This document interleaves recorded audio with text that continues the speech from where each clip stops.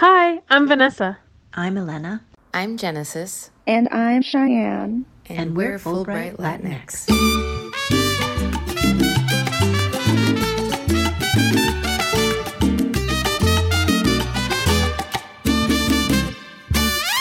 Fulbright Latinx is an inclusive community that bridges the relationships between past, present, and potential Latinx Fulbrighters. Our mission is to highlight and celebrate our unique yet similar experiences and inspire more Latinx candidates to apply to the Fulbright program. With these efforts, we aim to paint a more accurate representation of our intersectional community to reshape global perceptions of U.S. leadership by elevating Latinx leaders that reflect the diversity of the world we actually live in. We hope that by centering our voices and increasing our visibility, Fulbright Latinx can offer a space where members of our comunidad see a reflection of themselves and are empowered to embark on a Fulbright journey of their own. Thanks for joining us. Toca la clave, suena el bongo, hazme un tumbao, que lo demás lo pongo yo. Hi everyone, and welcome back to Estamos Juntos, or Estamos Juntos, Fulbright Latinx Exchange Alumni Speaker Series podcast. We have a bittersweet episode for you today. Bitter because it is our last episode for this particular quote-unquote season under the Citizen Diplomacy Action Fund grant. But it's sweet because we were finally able to host a panel, not just over Zoom, but in person.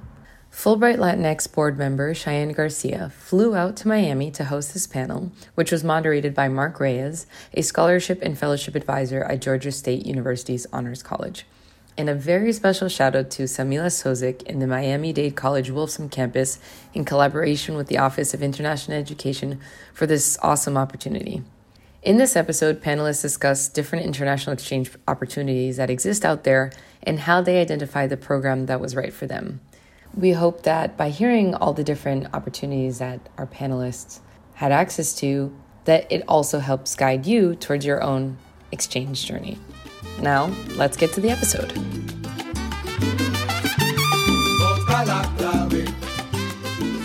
My name is Mark Reyes. I am I'm a Fulbright alumni ambassador. I had a Fulbright to India in 2018, 2019. I also had a Critical Language Enhancement Award.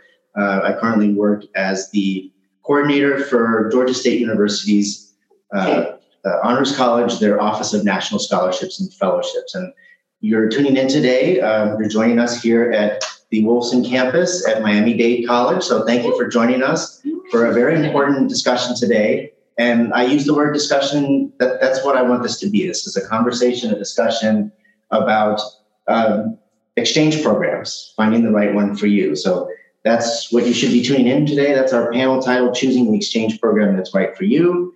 We're going to speak for about, I have some prepared questions. We'll talk about those for about 30 to 40 minutes, and then we'll leave plenty of time for student questions. We really want this to be question and answer, people providing their perspectives, you asking any and all questions from the big to the small. So that's what our goal is for today. So you know who I am, but I'm just one piece of this prestigious panel. So I'm going to ask the three panelists to introduce themselves and to say who they are, what they do, where they went on their study abroad, and if they were the first person in their families to undertake a study abroad. So without further ado, let's meet our panelists today.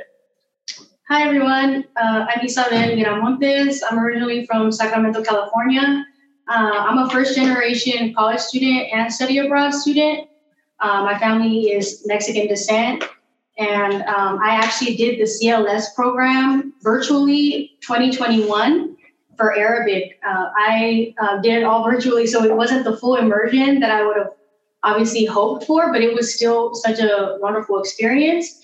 I also have experience studying abroad, directly enrolling to the American University in Cairo, where I did a summer abroad in Egypt, specifically the Alim program, focusing on Arabic training as well. I'm actually a Navy veteran. Previously, I was an information systems technician, and I currently work for the Office of English Language Programs for the U.S. Department of State. Really excited to be here with you guys all. Thank you. Yeah. Wow. Oh, hi everyone. My name is Natalie Morales Villa. I was born in Mexico, but I grew up in Gainesville, Georgia, which is also known as the poultry capital of the world. Fun fact. So I heard, yeah.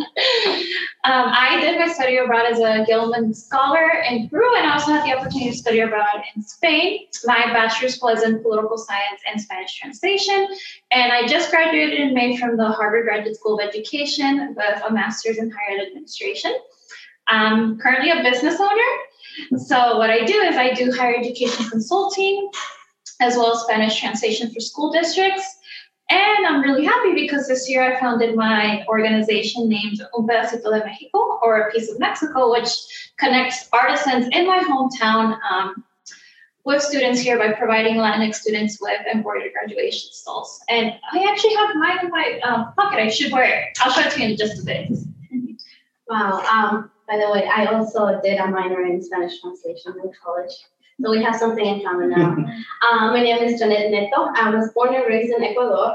When I was in my sophomore year in college, I did an exchange volunteer program. So I didn't do study abroad. And that just opened the doors for me to travel. So when I graduated, I decided that I wanted to do something similar, but for a long-term period. So I joined the Peace Corps and I went to China 2017 to 2019. I'm a return Peace Corps volunteer, very proud of that.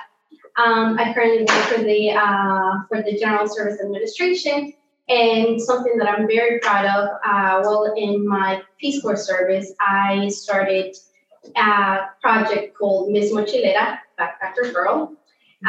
It's not longer something that I'm continuing doing, but I hope that in the near future I can go back to it, because the main goal of that project is to empower other people, especially women, to travel. Thank you so much. And then we have both in-person panelists, but we also have some panelists joining us on Zoom. So our virtual panelists, please introduce yourselves as well. Thanks, Ivana. I was waiting for you. I was like, I'm so excited to learn more about this really nice lady. Hi, everyone. I'm Abby Godoy, and I am in Belize currently after a year-long being away. So I'm really excited to be here, I'm just going to apologize. You're going to hear all the noise of the barrio happening around me because I couldn't find my headphones. So I am a first-generation Belizean. My mom's family migrated from El Salvador during the war. So that makes me the first study abroad, and I'm a Rhodes Scholar. So I did my 2-year master's in Oxford, which was really nice. I graduated in August, and I have a master's in social anthropology. I'm not sure if I said that already. And I'm currently doing work with a new initiative by the Rhodes Trust. So I'm in Belize right now, working on my own organization called Yellow Bee. And so I'm working with period poverty. And so the initial project just kind of started off working with rural indigenous peoples in Belize and delivering reusable pads. But now I'm trying to start a social enterprise where we can make textiles out of seaweed and start making pads out of that, and hopefully eventually bring it to all of Latin America. Thank you so much. And then we have at least one more. Yeah. I regret being last because what an intimidating and accomplished panel over here. Congratulations to everybody on just being phenomenal human beings. My name's Ivana Ojeda. I was born and raised in Miami, Florida. I was the first in my family to leave home to go to college. I went to Syracuse University in upstate New York. I studied political science, math, and international relations. And then I moved to New York and got my master's in special education. My first time ever studying abroad was actually after my master's program. After working for a few years, I did 2 Fulbrights in Spain. And right now I'm currently living in the Commonwealth of Dominica in Eastern Caribbean. And I'm working with the Ministry of Education here, revamping their teachers training program and training administrators and teachers in special education best practices. That's where I am. Oh, that's incredible. And it's great that we have this mix of people with CLS background and Gilman and Fulbright and Peace Corps. So this is we're really covering, for one panel, we're really covering a lot of different exchange programs. So thank you for the introductions. Let's move now into the questions. So let's start sort of at the beginning. So my first question to everybody, and both whether you're in person or virtual, feel free to jump in, but let's just kind of start at the beginning. How did you make the decision to undertake a study abroad? And did you work with a particular office on your campus or an advisor when deciding? Whoever wants to go first, lead off our discussion. I think I don't know if it's easier to just leave that. So I actually made the decision. It was early on in my undergrad career. I was a non-traditional student. So initially, because I'm a Navy veteran, after I did the military, I utilized my GI Bill to go to college. Had it not been for that, I probably wouldn't have gone to college. So pretty much, I think it was my first year, I was navigating a program which is, it's only served at 5 different institutions in the U.S. It's a flagship program, so it's a language flagship, which pretty much focuses on trying to help someone become like pretty much fluent in a language. So I joined that program early on, and when I started joining that, part of that is also to study abroad. What I was supposed to do was study abroad in Morocco, but I had a very strong connection and like passion for learning more about Egyptian culture, Egyptian dialect. It is the most commonly spoken and understood dialect because it's used in media, it's used in movies, music, just different things. So I had decided to do that then, and I didn't really know if it was feasible because I never initially envisioned pretty much like a Latina person going abroad and studying abroad. So I actually did my undergrad at the University of Arizona, and people that I've previously seen do study abroad were usually like white Americans that usually their parents paid for the study abroad program. They didn't really have to worry about anything financially. And so that was one of the hurdles that I wasn't too sure of going in. But fortunately, with different applications for certain like grants and also like the post 9/11 GI Bill, I was able to do it. And luckily, I had a really good study abroad office that I was able to work with, and they were very supportive and provided me with all the materials that I would need or directed me in the correct direction, which was really awesome. That's great. Anybody else have a similar experience or something much different? Yeah, so for me, I was also a first-generation college student, and because I was a Spanish translation major, I knew that I wanted to go to another country, but as soon as I saw the cost of the program, I was immediately deterred. I wasn't aware that you could use Pell Grant, that there was a Gilman Scholarship, that also your university itself also has funding to pay for your study abroad. And for me, it worked out perfectly because I was able to study abroad in Spain. At the time, I wasn't a U.S. citizen yet, so I couldn't even apply for Gilman. But I did have my study abroad in Spain fully funded. And then for Peru, I was able to obtain the Gilman Scholarship. I applied 3 times. I did not get it the first 2 times because I didn't work with the office in my college specifically designed to help students apply for all these nationally competitive scholarships. And I'm so glad that eventually I encountered Dr. Lin. I graduated in 2019 and I still keep up with her. She's still always trying to convince her alumni to apply to Fulbright and other programs, and she's truly a blessing. But for me specifically, of course, I was born in Mexico. I grew up speaking Spanish, but my Spanish was more an informal type of Spanish, right? Because my family didn't have a formal education. So for me in English, it's like saying, oh, you speak country Spanish versus, country English, right? With country accent versus if you come from a city. Or so that's kind of how it is in Spanish. And I wanted to perfect the way I spoke my Spanish. I wanted to perfect my writing. I wanted to learn the accents. And that's why I ended up choosing Spain and Peru. And it was immensely, immensely helpful. Wow. For me, similar story, also first generation.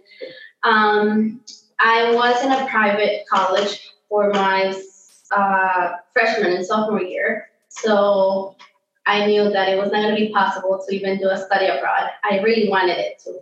I ended up transferring to a public college, Peru College in New York City. And they had this association for, it's called AIESEC, AIESEC. And it was a short-term volunteer abroad program for 7 weeks, which for me was perfect because I was able to do it over the summer. And Peru College also had a grant, which I applied for, and they paid for my flight tickets, application fees, so everything was covered. And I chose to go to Brazil because when I was living in Ecuador, there was this Brazilian dancing group that I just fell in love with. And since then, I wanted to learn Portuguese. I love Brazilian culture, and I knew that was the country to go. This college association had some sort of mentorship or other students who were supportive in the application process and also while being in the host country. So that was really helpful for me. And when I come back from Brazil the first time, because I actually did it twice, I just loved the experience, and it was worth it. And I didn't have to take any loans or anything like that. Any of our online panelists want to add their perspective about how they made this decision and who they worked with? So I actually went to the National University of Belize. So it's only probably been existing for 15 years. So the resources to kind of do study abroad were very limited. I think they only really work with the Taiwanese government and maybe the Erasmus in Spain. And so I kind of always knew that I wanted to travel abroad and do my master's somewhere else. I remember when I was a lot younger and I was like 16 and I heard about Oxford, I was like, yeah, this is the dream school. To be writing in this really old town and doing creative writing would be so cool. But I kind of forgot about that. You know, the more you get into adulthood, you're kind of like, you got to be really realistic about this.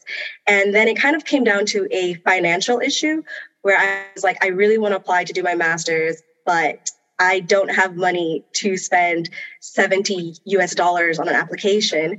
And so I did a simple Google search. I was like, okay, which scholarships abroad have completely free signups and will take me? And the Rhodes ended up being the first one to pop up. And so that kind of started to narrow down the list. And I always laugh because it was the first one that I applied to and it's the one I got. So I was like, I didn't have to go further than that. But I know it's a lot more difficult. But I'm definitely a big believer in the Google search. Free is my favorite word. I love that everybody was able to get complete funding for all of these programs because there is so much money available to us. It's just we don't always know how to access it because we're not taught in traditional school settings how to access all of these funds.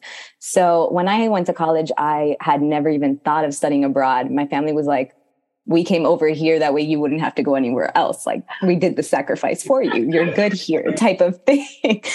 And after I graduated, I was like, okay, I did what I'm supposed to do. I did the schooling, but I still feel like I don't know enough about other communities. There's so much to see in the world that I just hadn't been aware of when I was in high school or in college. And I remember my undergrad scholarship was called the Posse Foundation. It's based in Miami and in lots of other big cities in the United States. And when we were in high school, they introduced the program of Fulbright to us. And they basically framed it in the sense of like, hey, when you go into your universities, you're going to hear about lots of study abroad programs like Fulbright, like Gilman, like Rhodes. And these terms are going to sound confusing. Let's break it down for you before you enter college.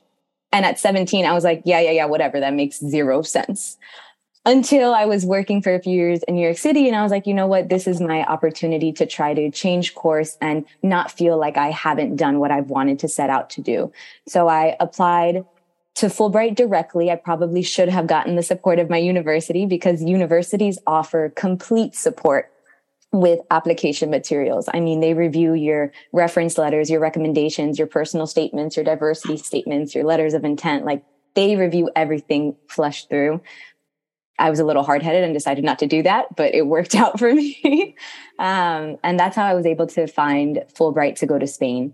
And then my next program was, I had just finished my Fulbright this past summer, and for 2 years, I had been living in Spain, hearing all of the news of what was going on in the States. And I knew I was just not in the headspace to be able to process transitioning back from life in Europe to life in the US. And so I found the Peace Corps through a response program. So it's a shorter term service that also is completely funded, and went through the application process again, very much just on my own, but knowing that since I had previously done this, there was this commonality of being able to do it again, because so many of these programs have similar participants between them. Usually it's getting your foot through the first door that's hard, and then the rest of them kind of trickle open or the windows start to be unlocked, and they really do become easier to access. No, I completely agree about these awards do lead to other awards, and then I also recommend or second what you were saying about working with your campus committee. I worked with my Georgia State students this year on the undergraduate. I was in charge of that committee, worked on the graduate student one. It's always great to go through, but if you still can't apply as at large or an independent candidate. So, that's always an option too. But I will say that, it's great to hear all this, discussion of Gilman and CLS. I also, as a fellowship and scholarship coordinator myself, there's the Boren Scholarship or the Boren Fellowship for undergraduates or graduate students. There's even the Gilman McCain Scholarship for the children or spouses of activated or active duty military personnel. So there's so many of these options. But definitely do the Google search, but then also work with your study abroad office. So the next couple of questions I had, we've kind of already addressed them. Like how'd you find out about your program? How'd you hear about this? So let's move on to a later one. So I want to ask the panelists, if you were a student that was interested in undertaking a study abroad, what would be your first step? Where should they start? You have the ambition for it. You want to do it. So what's that first practical step you need to take this from a dream to make it into reality? I would say, firstly, to kind of understand, what's your motivation or goal for studying abroad? Why do you want to study abroad? Why are you interested in it? And use that, write that down, something before you start researching the different programs. So that way you can kind of see what actually is tailored to what you're wanting to achieve, what you're wanting to accomplish. I think also communicating with alumni of study abroad is definitely super essential because you get their insight into that new experience if you hadn't experienced it prior. And just having that insight is super helpful and motivating if it's something that you don't foresee for yourself in your future. And also they can kind of direct you to possibly a program that would be beneficial to you and what you're wanting to accomplish. And some of these organizations have alumni ambassadors, correct? Yes. So some of them do have alumni ambassadors, which is also very interesting because apart from being able to reach out directly to alumni ambassadors, you can also join affinity groups specifically based on what you identify as, or for instance, if you like music, there's affinity groups for that. And there's affinity groups specific for, let's say, you're focused on a language when you're going abroad. There's so many different ones that you can join, and that definitely helps you, especially if you have that specific purpose for going abroad. I was going to say, you're also a CLS. Oh, yeah. So I'm also a CLS alumni ambassador for 2020. The 2021 period is when I studied, but now this year I'm doing ambassador stuff. Yeah, and I say that because I am a Fulbright alumni ambassador, and it's like being, a super alumni, and that, I talk about this stuff for a living, and now I talk about it as a hobby as well. So there are alumni, but then there's also people that want to do this and talk about this all the time. To the rest of our panelists, what's that first step a prospective applicant should take? Yeah, I would definitely say make an appointment with your major advisor or the office that specifically focuses on study abroad, because they're going to be able to tell you if a specific program, well, first, they're going to tell you what programs are available, and two, if they fit within your graduation date. For me, it worked out perfectly because I was able to get course credit for absolutely every single course that I took in both Spain and Peru, and it was worth 3 classes. So it's like I killed 2 birds with 1 stone because I did both of my programs during the summer. And I also would say time. Time is so important. I would recommend you start looking into the requirements, making those appointments, thinking about your essays a year before you actually go into your study abroad program. Because you're going to need to figure out the funding. Are you going to need to work the summer before to save for that study abroad? When are the deadlines for scholarships? When are the deadlines to connect with the study abroad advisor? So again, time is, to me, the utmost important process. So your study abroad didn't delay your graduation or anything like that? It actually, the second one did, because I would have graduated in May, but the study abroad program was during the summer. But regardless, it was 100% worth it. Right. I ended up graduating in August. Right, and most people usually don't do 2, but if you'd done just 1, you still would have been right on. Yeah, I still would have been right on track to graduate. So it was worth it. Yeah. But again, that's why you need to connect with your major advisor. So I never did a study abroad program, but I agree with you. I think it's very important to find out why is the reason that you want to do either a study abroad program, volunteer abroad program. I think finding the purpose is key because I've met people who, do this kind of programs just to have it in their resumes, which is valid. Mm-hmm. There are other people who want to go abroad because they want to get immersed in the culture, practice the language, whatever the case is. So I think that's key. But if you just want to, do it for personal growth, for curiosity of being immersed in another culture, there's tons of programs. Just Google it. So that's my answer. Just find out your purpose first. Cool.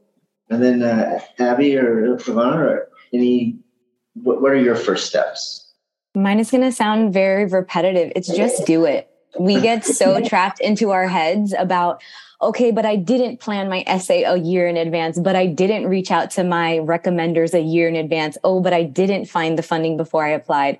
And we just waste so much time in this anxiety train of thought of what if, but I didn't, but oh no. Just do it. Just take a minute, write down whatever those fears are on a paper, then crumble it up and throw it away and just start getting to work and doing it. Because the only person who can say no to you having this opportunity is the committee who reads your application. And if we never get them in, we never even give them a chance to see how exceptional we are. So really just feel confident in yourself and take the risk and just put in the application. The rest of the pieces 100% come through when you realize how expansive your network is. I mean, your network just expanded 5 more people based on our stories too, right? So all of that stuff really does come into play once you start the process. I think my little practical advice is if you do have the time, let's just say that you started thinking about it a year in advance, I would look at what exchange program I want to apply to and kind of look at the requirements and see what steps I can practically take in the next year to kind of build me towards that. For example, if you want to go to Taiwan, maybe it would be really good to start doing some language immersion just to be able to have the basics down, and that would look really good in your application. Or just kind of starting to think, okay, why is it that I really want to go here? And that's just kind of the way that I would do it. But to be really fair, I had absolutely no long year wait of planning for Rhodes, but I think that the second that you want to do study abroad, it probably is already a sign that you've taken steps in your life beforehand that would allow you to pursue this opportunity. You just haven't realized it or thought about it really hard. That's great. I do want to echo the advice about time, because both the time to work on your application, but also the time to take a break from your application, or the time to get away from it, or the time to get feedback, or the time to talk to your letter writer, your references, or just your advisors about why you want to do this. I think talking it out really can be helpful, help you think out loud, but just having that time in between. You can't work on this all year. You have other classes, you have jobs, you have internships, you have family and personal responsibilities. You have lives. You can't just do this all the time. So certainly that idea of time.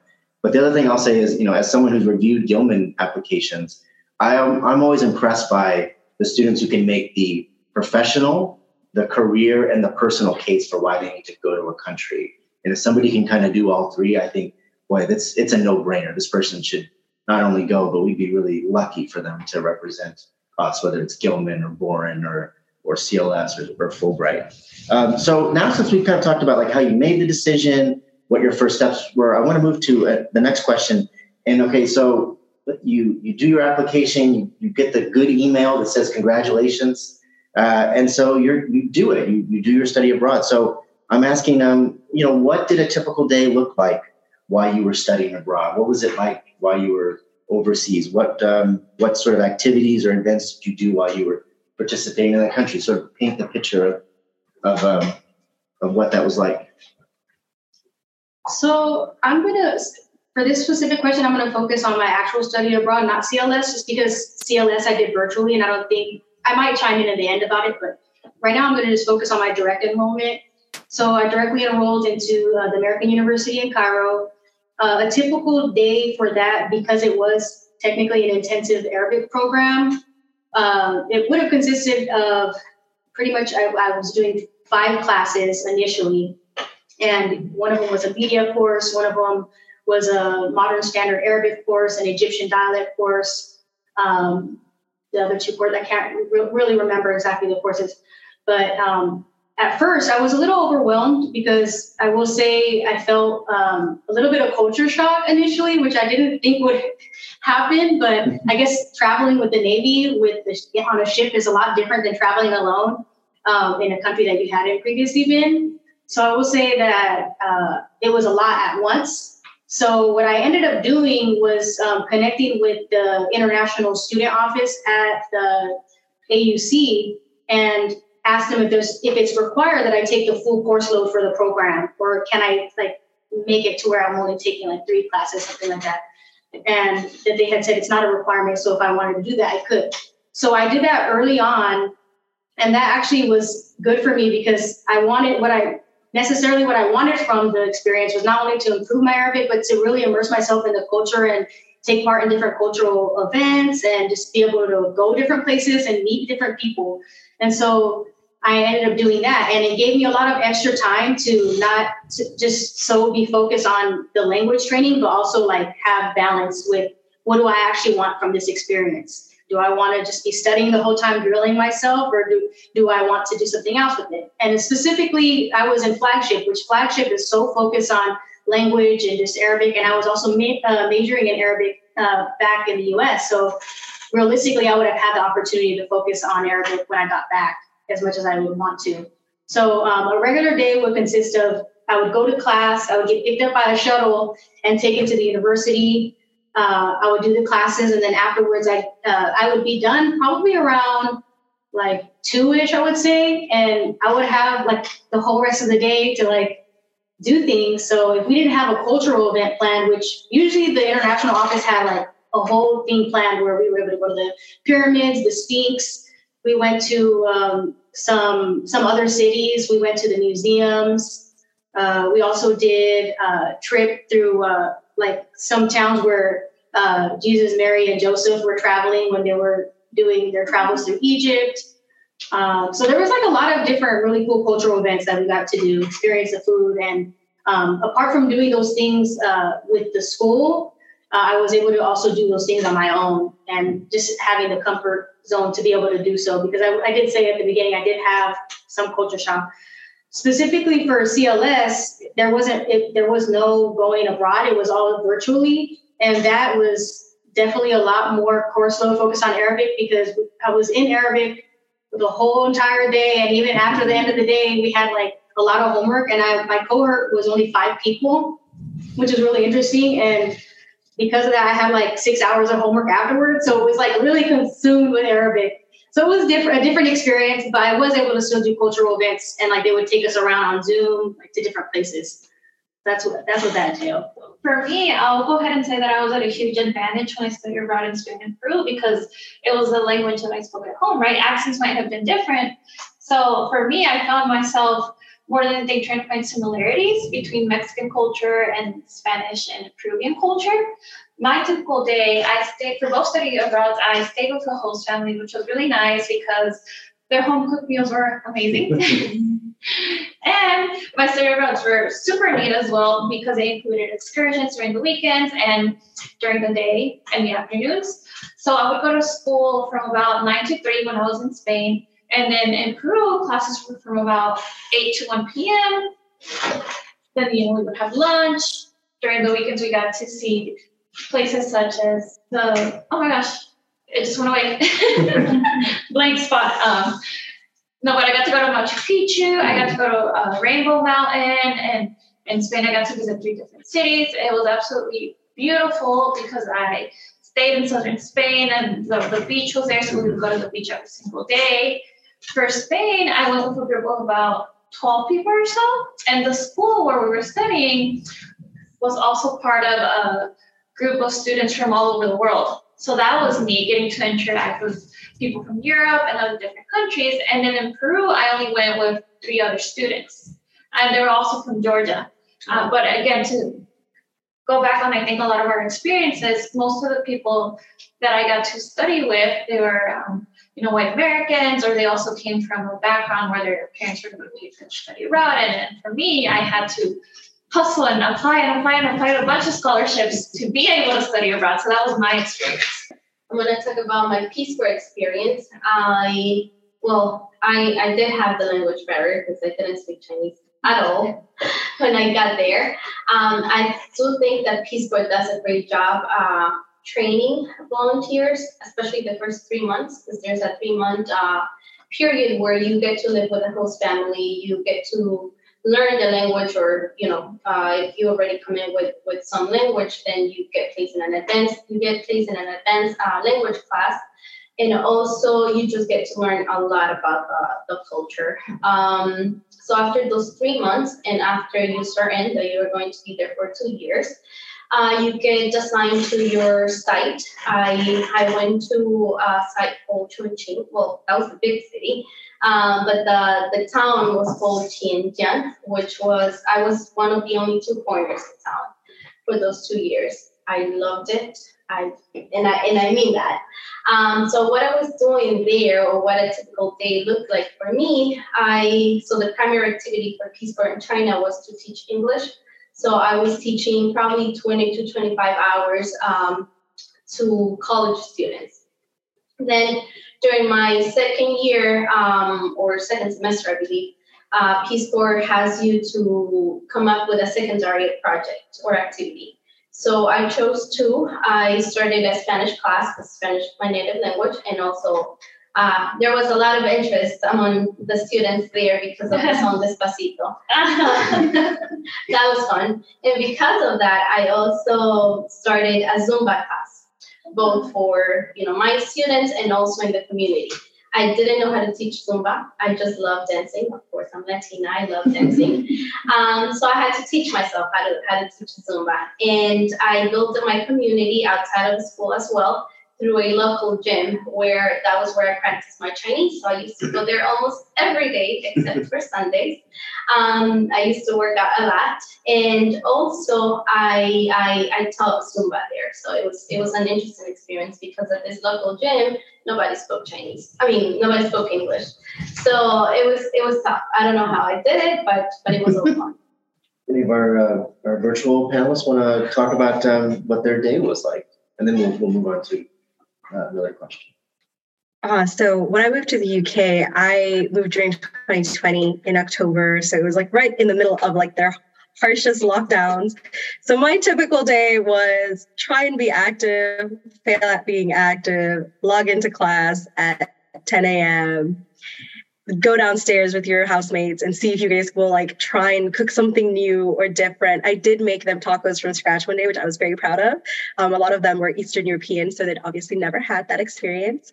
But my second year was definitely way better. The bar was really low. But a typical day in my second year was really, I'd get up in the morning and be active. So yoga was really a big thing. And then I'd go to my in person, which was like, hey, I've been seeing you for a year, but I haven't actually ever seen you. This is so cool. And then probably go get coffee, go to the library. My college had a 24-hour library. So it was very normal to see people there at 4 a.m. typing away, reading. And then I'd probably head home and call my family. I think that when you're so far away, making time to like check in on a different family member every day of the week is super important. I love that. My beginning one was very experienced because I also started Fulbright in the midst of COVID. But both the Fulbright program and the Peace Corps program are work-based programs. So the story seems a little different than if you're studying abroad while you're still doing your undergrad or your graduate studies. So my day-to-day looked like I would go to work. And then after work, it was really up to you to find a way to integrate into the community. I will say one of the things that was very positive is that going through a program like Fulbright or like the Peace Corps is that you're not alone. You're going with other people that have similar narratives to yourself. On the flip side, though, if you ground yourself too tightly within the other Fulbrighters or too tightly with the other Peace Corps people, then you miss out on the fantastic opportunity to really embed yourself and integrate yourself into the community. So some of the things that I would try to do were in Spain, I would join language exchanges. They had intercambios is what they would call them. Spanish is my first language, so I did not go to learn Spanish, but there were lots of natives that wanted to practice English, or lots of natives that wanted to practice French, and then I could practice French, right? So I would purposely go to those spaces, even though the language wasn't a barrier, just to be able to integrate more with some of the locals in the community. I am obsessed with dancing, so I would tell all of my coworkers that I wanted to find a space to be able to dance like bachata, merengue, salsa, whatever it was, Zumba, didn't care. And they were able to connect me with other groups that were able to do some of those activities that I really liked. So I think what I hadn't expected was that these programs I thought would mimic work culture in the US, where we tend to take our work home, and it does get to be challenging balancing out your work life and your personal life. And what I've learned is that international experiences really have such a better grasp on that work-life balance, where once we clock out of work, I did not expect myself to be able to integrate and join the gym or go to a dance class or go hiking to a waterfall. But that is what the local culture is. And the more that we express our interest to the community, the more receptive the community is in answering it and incorporating us into those experiences. That's excellent. Yeah, I was actually going to ask about how do folks deal with homesickness or sort of being away, but I feel like you already answered that in terms of, dance or music or staying in touch with family. So with the time we have left, because I do want there to be time for questions, we'll just, I have these kind of two questions that we'll close with. So the first is, how can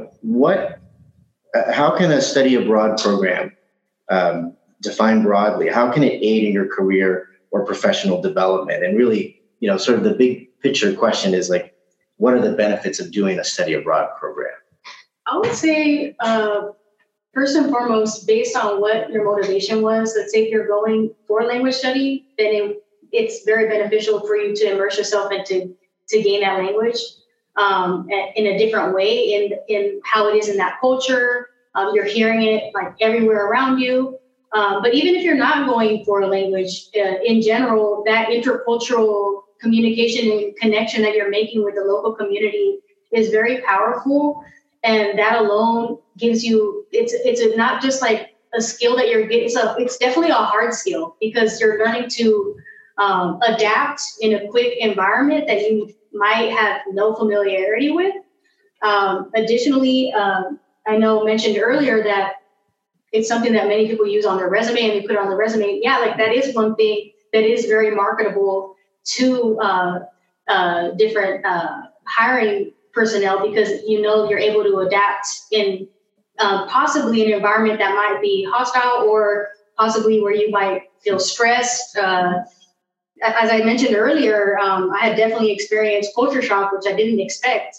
And I was able to navigate that and figure out, okay, well, how do I get around this but still get what I need to out of this experience and enjoy it and not let it hold me down from being able to grow. But realistically, I would say my study abroad in Egypt was definitely something that I took on, that I felt, even though I was so nervous about it and I didn't know what was going on, I was able to grow from it. And I think any study abroad, you're able to grow, because I don't think you're able to be the same person that you were before you studied abroad. Like sometimes coming back, you're thinking oh, this person doesn't want to hear or doesn't understand how the culture is, how could you have done this? Or sometimes even your identity might come into play, where it might be questioned, oh, the US, for example, in my case, oh, the US thinks this, or what are your views on this? You agree with this person and that's the president leading, different things like that might come into play, where it's you learn how to maneuver that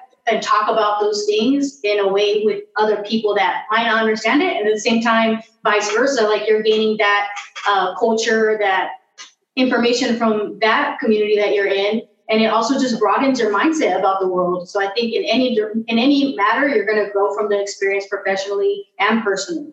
So professionally, because now I am certified in Spanish translation, I'm also able to back it up. Like say, I studied abroad in Peru, I studied abroad in Spain, and I have the cultural perspective of how different both ways of speaking Spanish are.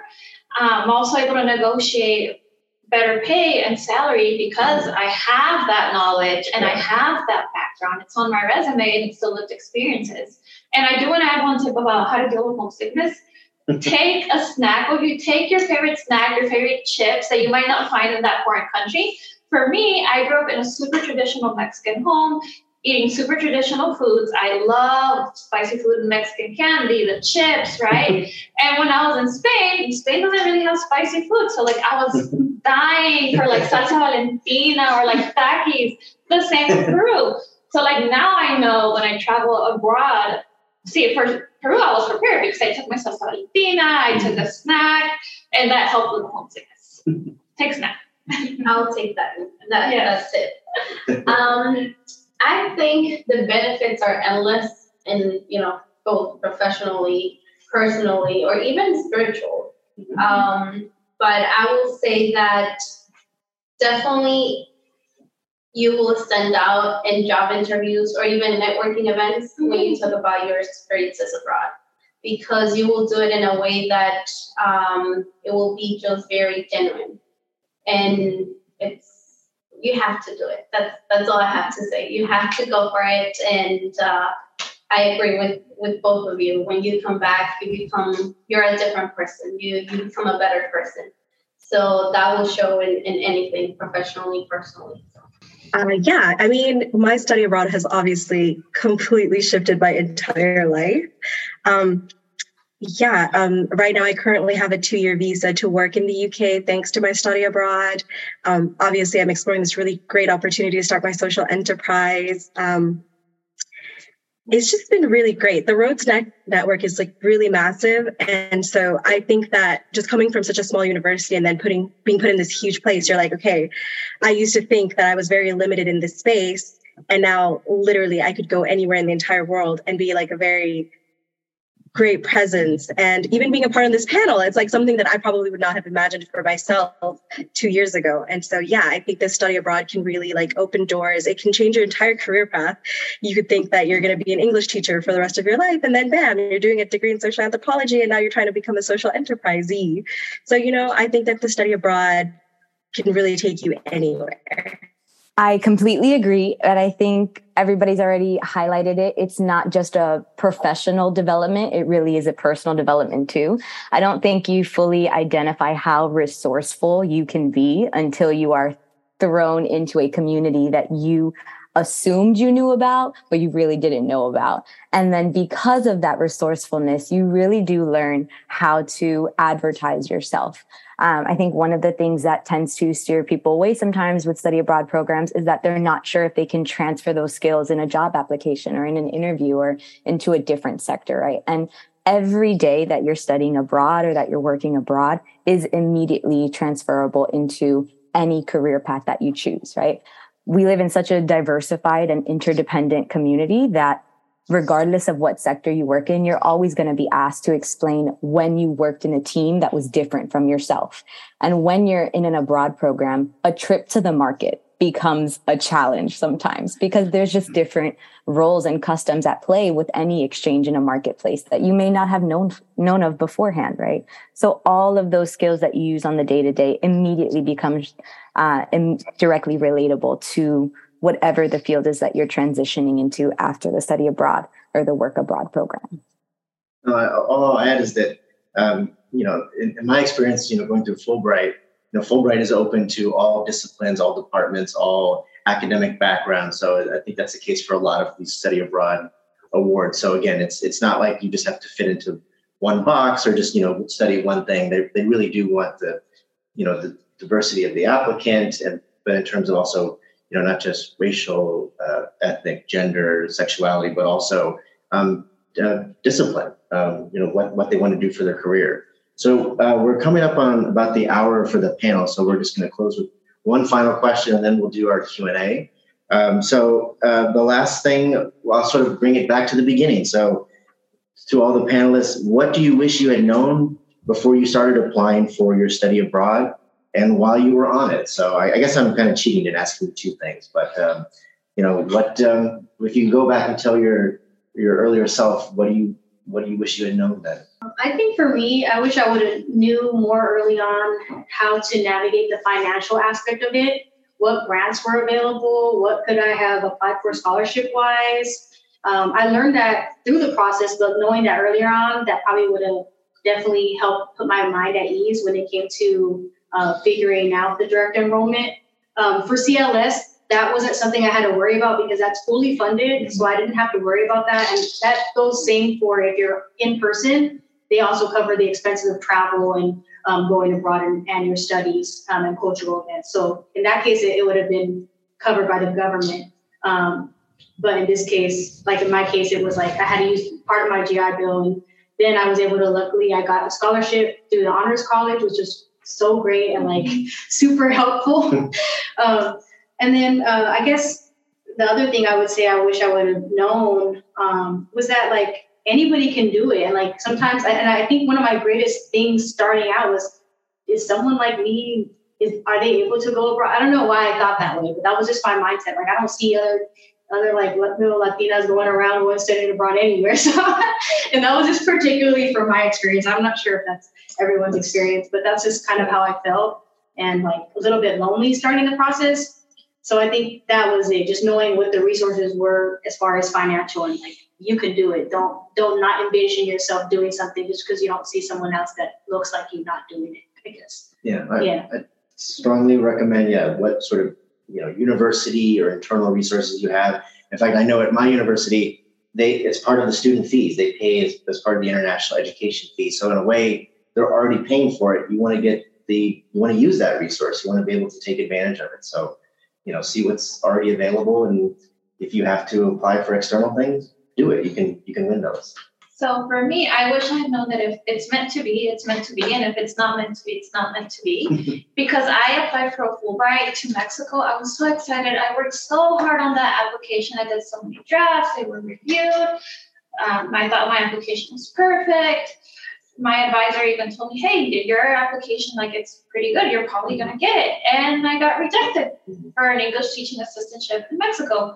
And I was really sad.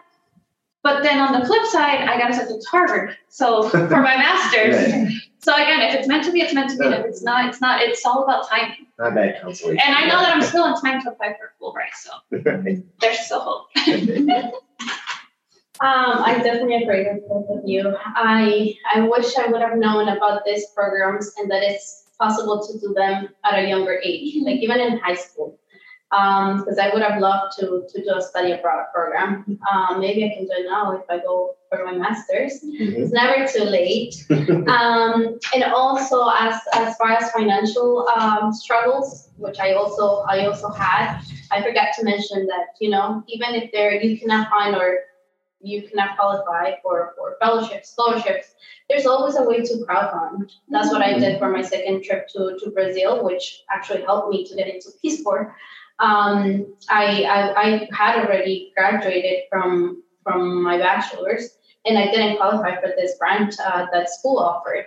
So I started a GoFundMe account, and I was able to do it again. And that's how later on I joined Peace Corps. So don't give up. There's always a way. I kind of just wish I could tell myself, like, just be very confident. You don't have to wait till you get something or you do something. Like, there's never the perfect time to apply. Just do it. I'm going to sound just like Ivana, just do it, which I think is something that I had kind of wished, because I feel like if maybe when I was younger, I had just had that courage, I probably would have done more study abroads or started looking at different study abroads instead of waiting till I'd gotten into a reasonable part of my school trajectory to apply to somewhere. I thought that I met all of this criteria, when truly, if you kind of just know or in the space, you probably realize, okay, you don't have to have it all figured out. You can just start up at any time. Here in Dominica, everybody loves to say, mind your business for anything. And I think that is my biggest piece of advice. If I could go back in time and tell myself, Ivana, mind your business, in the sense of it's become so easy to compare one person's experience to another person's experience to, okay, I'm going to do a Fulbright in Spain and I'm going to travel every weekend to all these other countries. But that's not always feasible for everybody. Right. And so being able to really be grounded in what was my purpose in doing this program, what was my purpose in starting this journey. And this is my journey. So however I flush out my abroad experience, that's the way that it was meant to be. And really sticking to being confident and self-assured that your track is meant for you and the experiences that you have were really designed for you. That it's not always going to be this Instagram quality picture. It's going to have those ups and downs, and that really is what makes it so beautiful at the end. That's great. Well, we're out of questions, but we have plenty of time for, we're out of my questions, I should say. Now we have time for the Q&A. So just feel free to send them in the chat, or you can unmute and ask your questions directly. I'm good with either.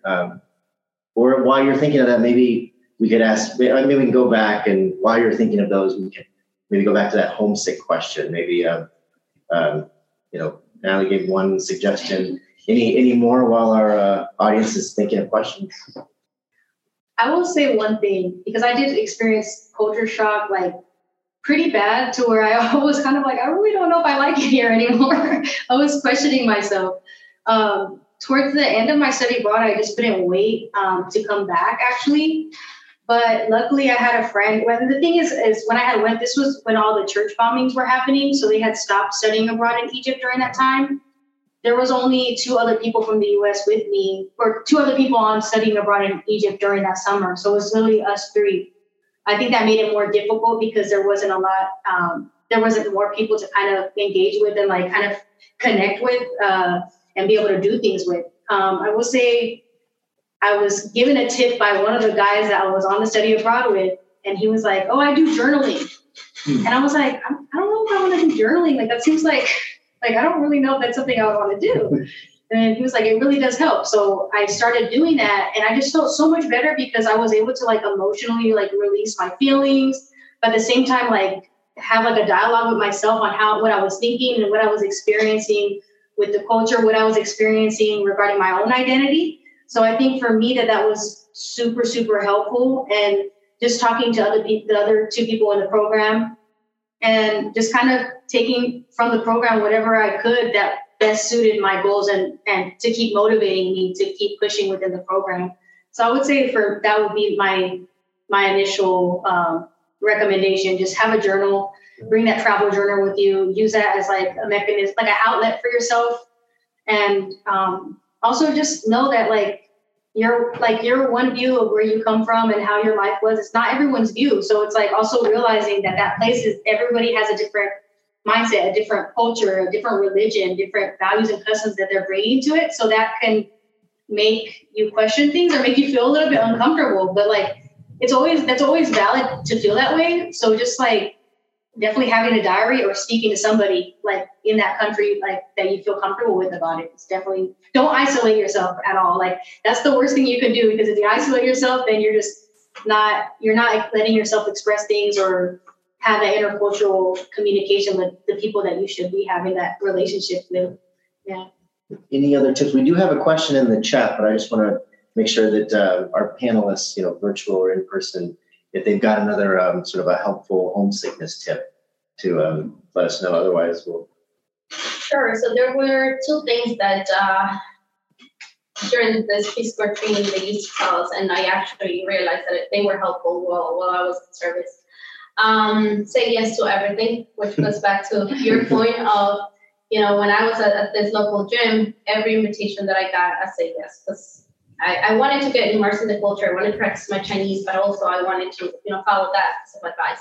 And also trust the process. Mm-hmm. For me, it was only 2 years. I did get homesickness, but very few. I didn't have a culture shock. What I did have coming back was reverse culture shock. I didn't know that I adjusted so well to Chinese culture. Yes, but I think, and journaling too, that was a big tool for me. And working out, going to the gym every day. That was tremendous. That was very helpful. I will say something about the reverse culture shock, because I was coming back from New Delhi, India, this kind of metros, this big city of 25 million people. And then to go back home to Kansas City, Missouri, which is maybe a couple 100,000 people, this place is so quiet.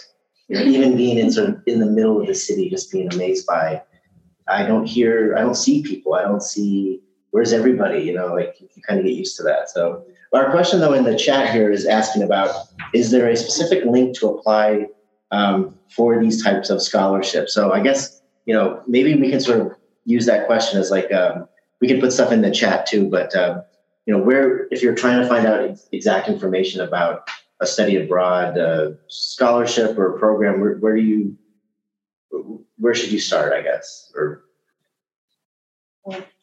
I would say first connect with the study abroad office, because they usually have like those resources as far as what scholarships you can apply for directly for study abroad. There's usually also some schools, colleges, universities, they'll have like a overarching grant/scholarship portal where you can kind of search based on different categories or what category you would fit under.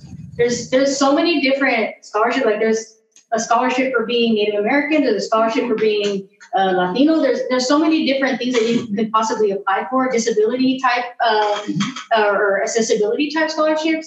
There's so many things. So, for instance, some programs do fully cover funding wise, so you don't have to worry about that with those. But then for the ones that don't, you definitely want to find those to help you, especially if financial is one of your concerns.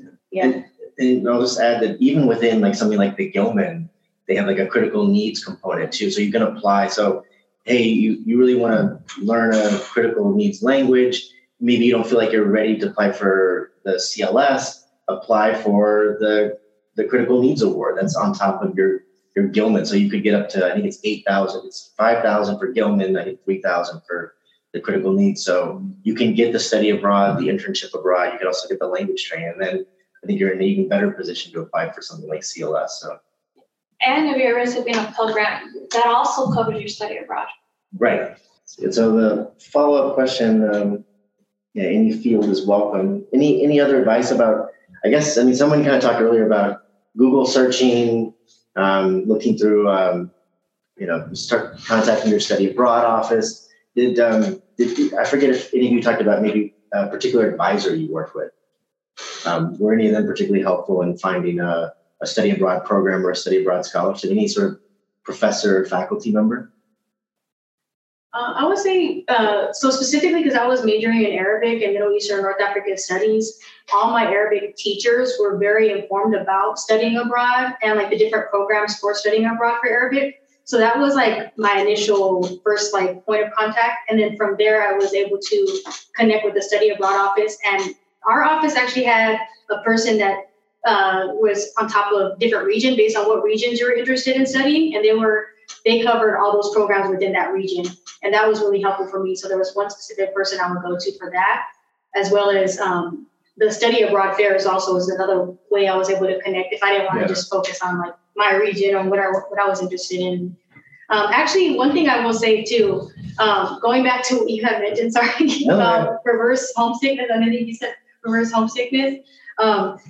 What my college did was something really interesting, and we were able to go to a local school to unpack like our study abroad experience and like figure a way how to do an elevator pitch and put that in our resume. That's one thing that I found super helpful because it was an opportunity to not only engage with other study abroad alumni, but as well as figure out how to tailor that into a professional way and like, okay, this is my experience. Well, how do I put that on paper? So that's just something something that came to my mind. Yes, and I'll add, for me, my advisor was Dr. Anastasia Lin. To this day, I still keep in contact with her. And she managed to get a lot of my friends to apply to Gilman, to Fulbright, and all these other national competitive scholarships together. So what she would do is she would have sessions where we would go in and she would review. She would have us read our essays out loud, like if we felt comfortable, right? It was virtually, it was in person. She would start during the summer. It was like boot camp.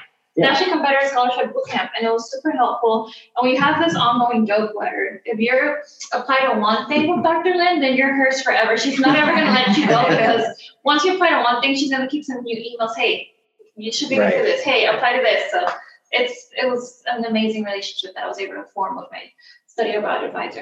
That's what I did for my Fulbright. Was we did like a workshop, like a summer workshop where it was just a week of. We work on personal statement one day, we work on statement of grant purpose the next day, and just having that time to do it is just, and starting early, like again, the idea of time, like it can really make a big difference. If you have a question, feel free to, we have a question here from the audience. Hello. I see a recurring theme was confidence, how students should be confident to apply and how confident you all sound now that you have that experience. But looking back at yourself prior the study abroad and all of these experiences, what would you recommend? Where can students get that confidence to actually go and apply? Great question. Yeah.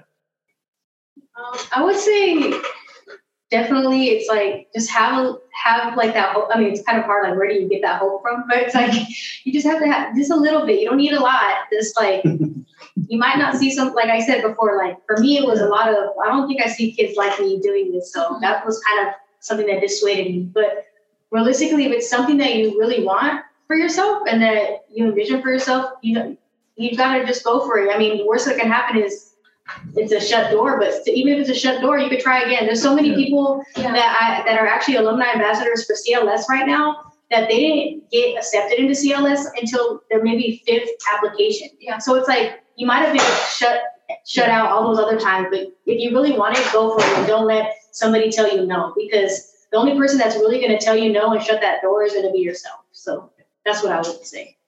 Because it took me, it was my 4th try to win the CLS. After the 3rd time, I said, like, I'm never going to do this again.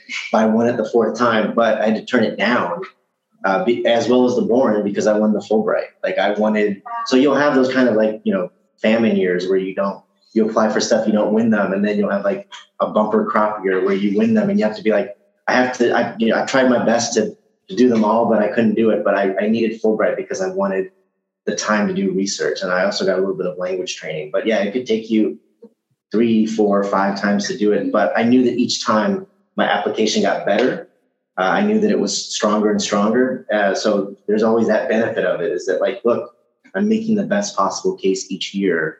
I think these are good applications. And then you can use those ideas or, refashion them for other things. It certainly gives you experience in writing a cover letter for an internship or a job, or, if you do graduate studies. So getting in that experience, the sooner the better, as well as if you're going to apply for grants or fellowships as a graduate student, particularly those who are interested in STEM, like you're going to spend a lot of your career applying for some sort of funding. So start early and do it often. Is it okay if I add on? Oh, no, go ahead. I'm not able to see the face of the person that asked the question, but the fact that you're in the room right now and you just asked that question proves that you have the confidence to continue. You already took the first step. And I'll add, you don't have to have a perfect 4.0 GPA, be the most involved student, being in honors classes, to quote unquote be deserving of you being able to apply to a nationally competitive scholarship. It's about your lived experiences. Because I know that a lot of students also applied with me, they had maybe more involvement than I did. They were studying a major, maybe had a higher GPA, but for one reason or another, they didn't get it. So again, if it's meant to be, it's meant to be. And you learn from your rejections. I got rejected for the Gilman 3 times. 3rd time's a charm. The time will come. I do want to add something here. So confidence for me has always been a journey, because I guess 3 or 5 years now, 5 years ago when I did Peace Corps, I was not confident at all. And I went there to teach English. I've always been concerned about my accent, not being able to speak English well. And the odds were that I was sent there as an English teacher. So that experience gave me the confidence that I have now. So I will say just take a leap of faith and do it. If your dreams are, if your dreams are stronger than your lack of confidence, you're going to be able to do it. That's great. Any of the virtual panelists have some tips, advice about confidence? Abby? Definitely. So when I won the scholarship, I was 20 years old. I hadn't finished my undergrad. The confidence was low. It doesn't get much lower than that.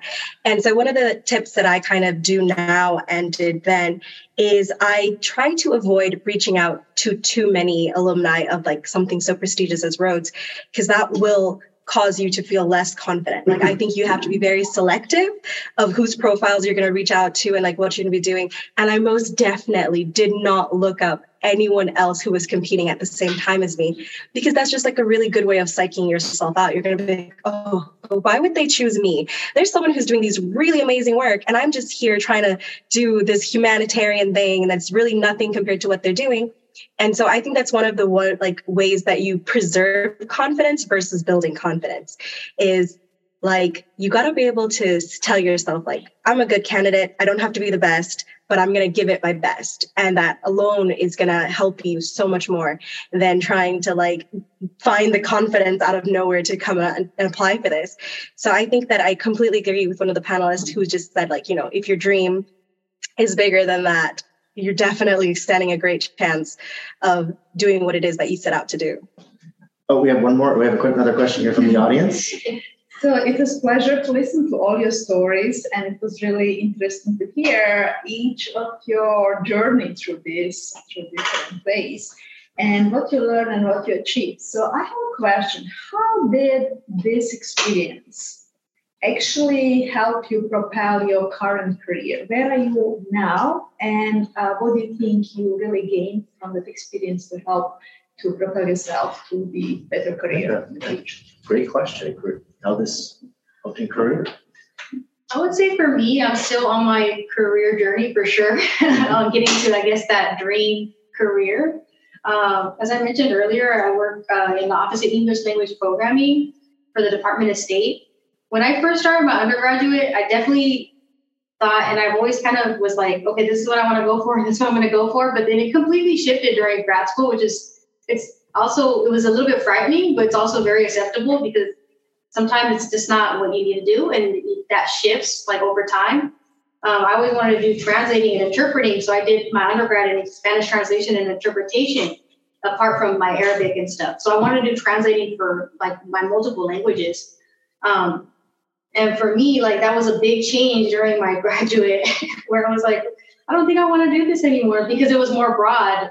It was like intercultural and international communication for like in a different school that was so focused, like, and this was in DC, so focused on like working for the government and like, but diplomacy and like different types of things of that nature. So that kind of shifted like my mindset. And I was like, well, as much as I love language and like I could do translating and interpreting, it doesn't have to be just that. I could always like use my language in another sphere. So now that I work within the State Department, it's like, it's awesome because I can see what work different offices are working on, specifically for cultural diplomacy, which is like my biggest like interest and like thing that I want to work in.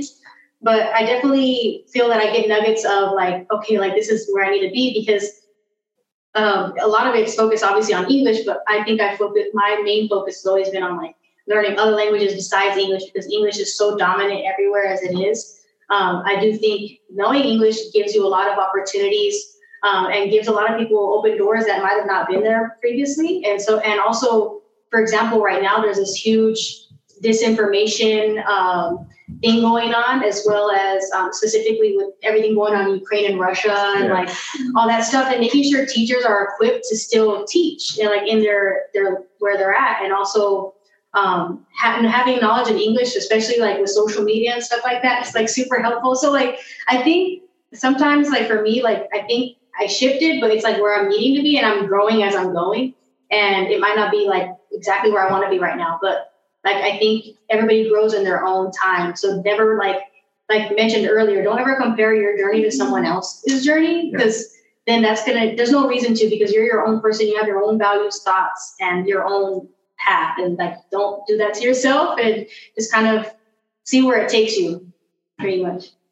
So for me, I believe one thing that opened the doors to entrepreneurship, studying abroad, because unique stories. So remember I told you that I was going to graduate in May, but ended up graduating in August because I studied abroad in Peru that summer. Well, upon getting closer to graduation, I was looking for graduation regalia that, represented my culture, and my university had nothing, right? I was like, wouldn't it be really neat if I could write on there, that I was a Gilman Scholar, if I could decorate my sash of like the flags where I studied abroad, where I interned, et cetera, but there was nothing like that. So then last minute, I found literally a table runner on Amazon that I personalized by sticking like the letters to just like programs and scholarships that I had received. And it took me forever. And now that I graduated from my master's, I was able to connect with my hometown's local seamstress in Mexico. So now I have my own business where I provide students and connect them with their heritage. My stoles are 100% made in Mexico, and I invest in a percentage of every sale to provide school supplies for the children of my hometown. So that's, I think, for me, the most beautiful thing that came out from studying abroad, this entrepreneurship journey and being able to give to my community back in Mexico and also here in the US. So if y'all want to ever need a stole that's personalized, that's embroidered in Mexico, you can follow me on Instagram, LinkedIn, Facebook. Bésito en México. I love it. Thank you. For me, so I didn't know of any of the benefits that being a return peace corps volunteer had. I, as soon as I got back, I used my NCE, my non-competitive eligibility, to apply for federal jobs, and I got in, and I've been with GSA since then for 2 years, or almost 3 years now. So there's a lot of advantages that, especially with Peace Corps, if you decide to do it, when you come back, you have a lot of options also for master's programs and other things as well. Right. You can do what she was talking about, the NCE, the national non-competitive eligibility. That's also true for Gilman, I think critical language, and I know it is for Fulbright. And if you do something like the Boren Scholarship, there's a 1-year federal government service, but it's broadly defined. So it could be working in the Department of Justice, could be working for an intelligence agency, could be working through a government-sponsored foundation. It's very open to that. So, but if you're interested in a career in the federal government, the NCE is a great tool to have, or a great resource to use. Anybody want to add something about? You were asking more about like career development, right? Or the connection. Yeah. My dream baseline has always been to come back and build the Caribbean region, Latin America. And the fact that I'm out here just working on my NGO, working on a social enterprise back home in Belize is kind of just telling you that obviously this career is being built off of this one experience. And so I definitely think my career is going somewhere. I don't know where, but somewhere. Yeah, I think the benefit it gave me is a little more intangible. I love what somebody said earlier. I'm growing as I'm going. I felt very concerned in college that my life would just be finding one thing to work in and being in it for the next 30 to 35 years, and you're stuck and then you retire and that's it. And I didn't realize how unfulfilled I felt in that thought process. And these programs have really opened my eyes to the fact that there is so much need and so many opportunities available, and that just want people that are risk takers, that are creative thinkers, that are willing to find resources that aren't being used right now, and being able to use these different programs as a tool to build that skill set that can be translated into any field that I want to transition into. In addition to having non-competitive eligibility, in addition to having access to graduate programs with 100% funding, in addition to having fee waiver access, in addition to having career services support, right? All of those little benefits, it just really provided me with something I hadn't expected to be able to use for the rest of my life. I'll add to that, a lot of these scholarships have like alumni organizations. They have like professional development or webinar sort of resources for alums of the program, so that you stay involved, but also that this is, an important step on professional career development. If you have any questions, you can unmute both camera or your microphone, or you could add stuff in the chat box. We have just a couple minutes left, so I think maybe I'll ask sort of a kind of a fun, concluding question, which was, you've talked about your study abroad. These were in the past. Would you do another one? Would you go back to the same place, or would you do something very different? Shoot. So this is a little bit difficult because I have a very soft spot for the MENA region.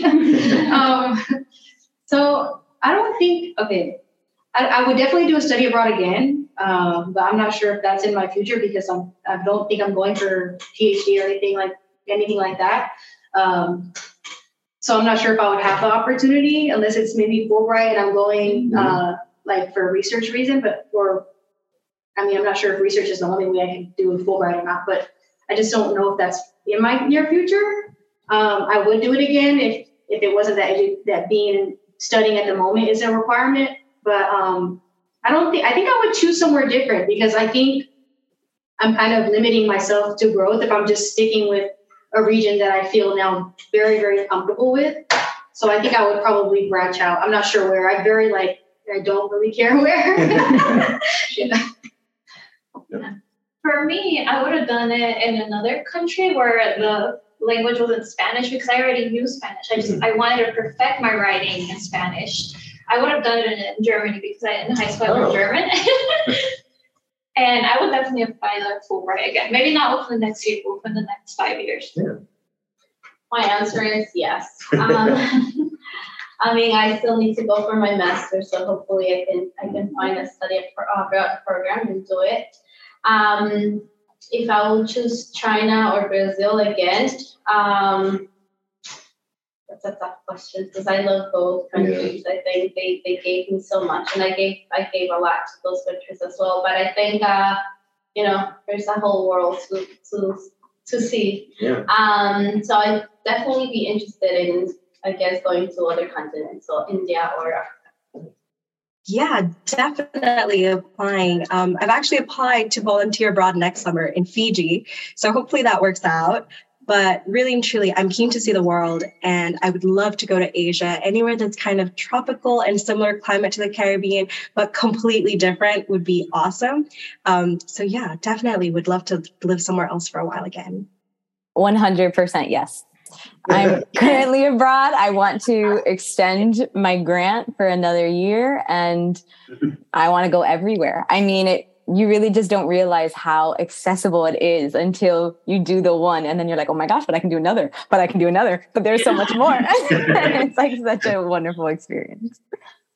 No, I completely agree. You want to do another one as soon as you get back, and you're just thinking about seeing one place, you want to see even more. And sort of echo that, like once you've seen one part of the world and you know that stuff's out there, you just want to see more. So we are exactly at 3, so we are right on time. I just want to say, again, my name is Mark Reyes. I've been the moderator of today's Choosing the Exchange program that's right for me.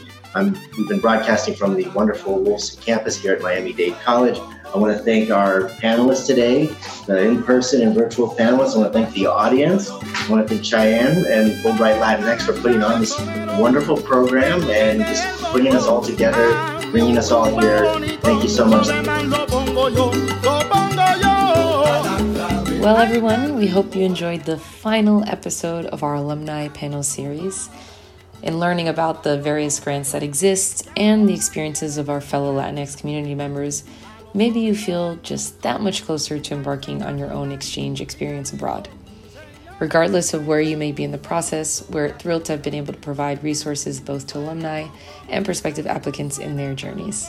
And lastly, we hope that these various Latinx stories abroad remind you that estamos juntos, or estamos juntos, that we got your back and we're here to support your own path abroad. Until next time, and abrazos from the Fulbright Latinx team. Hasta luego. Ate ya. The song you're listening to is Vamos a Tocar Sonero by Frank Guerrero y su grupo Ashe. And this episode was edited by Madeline Santizo and Genesis Garcia.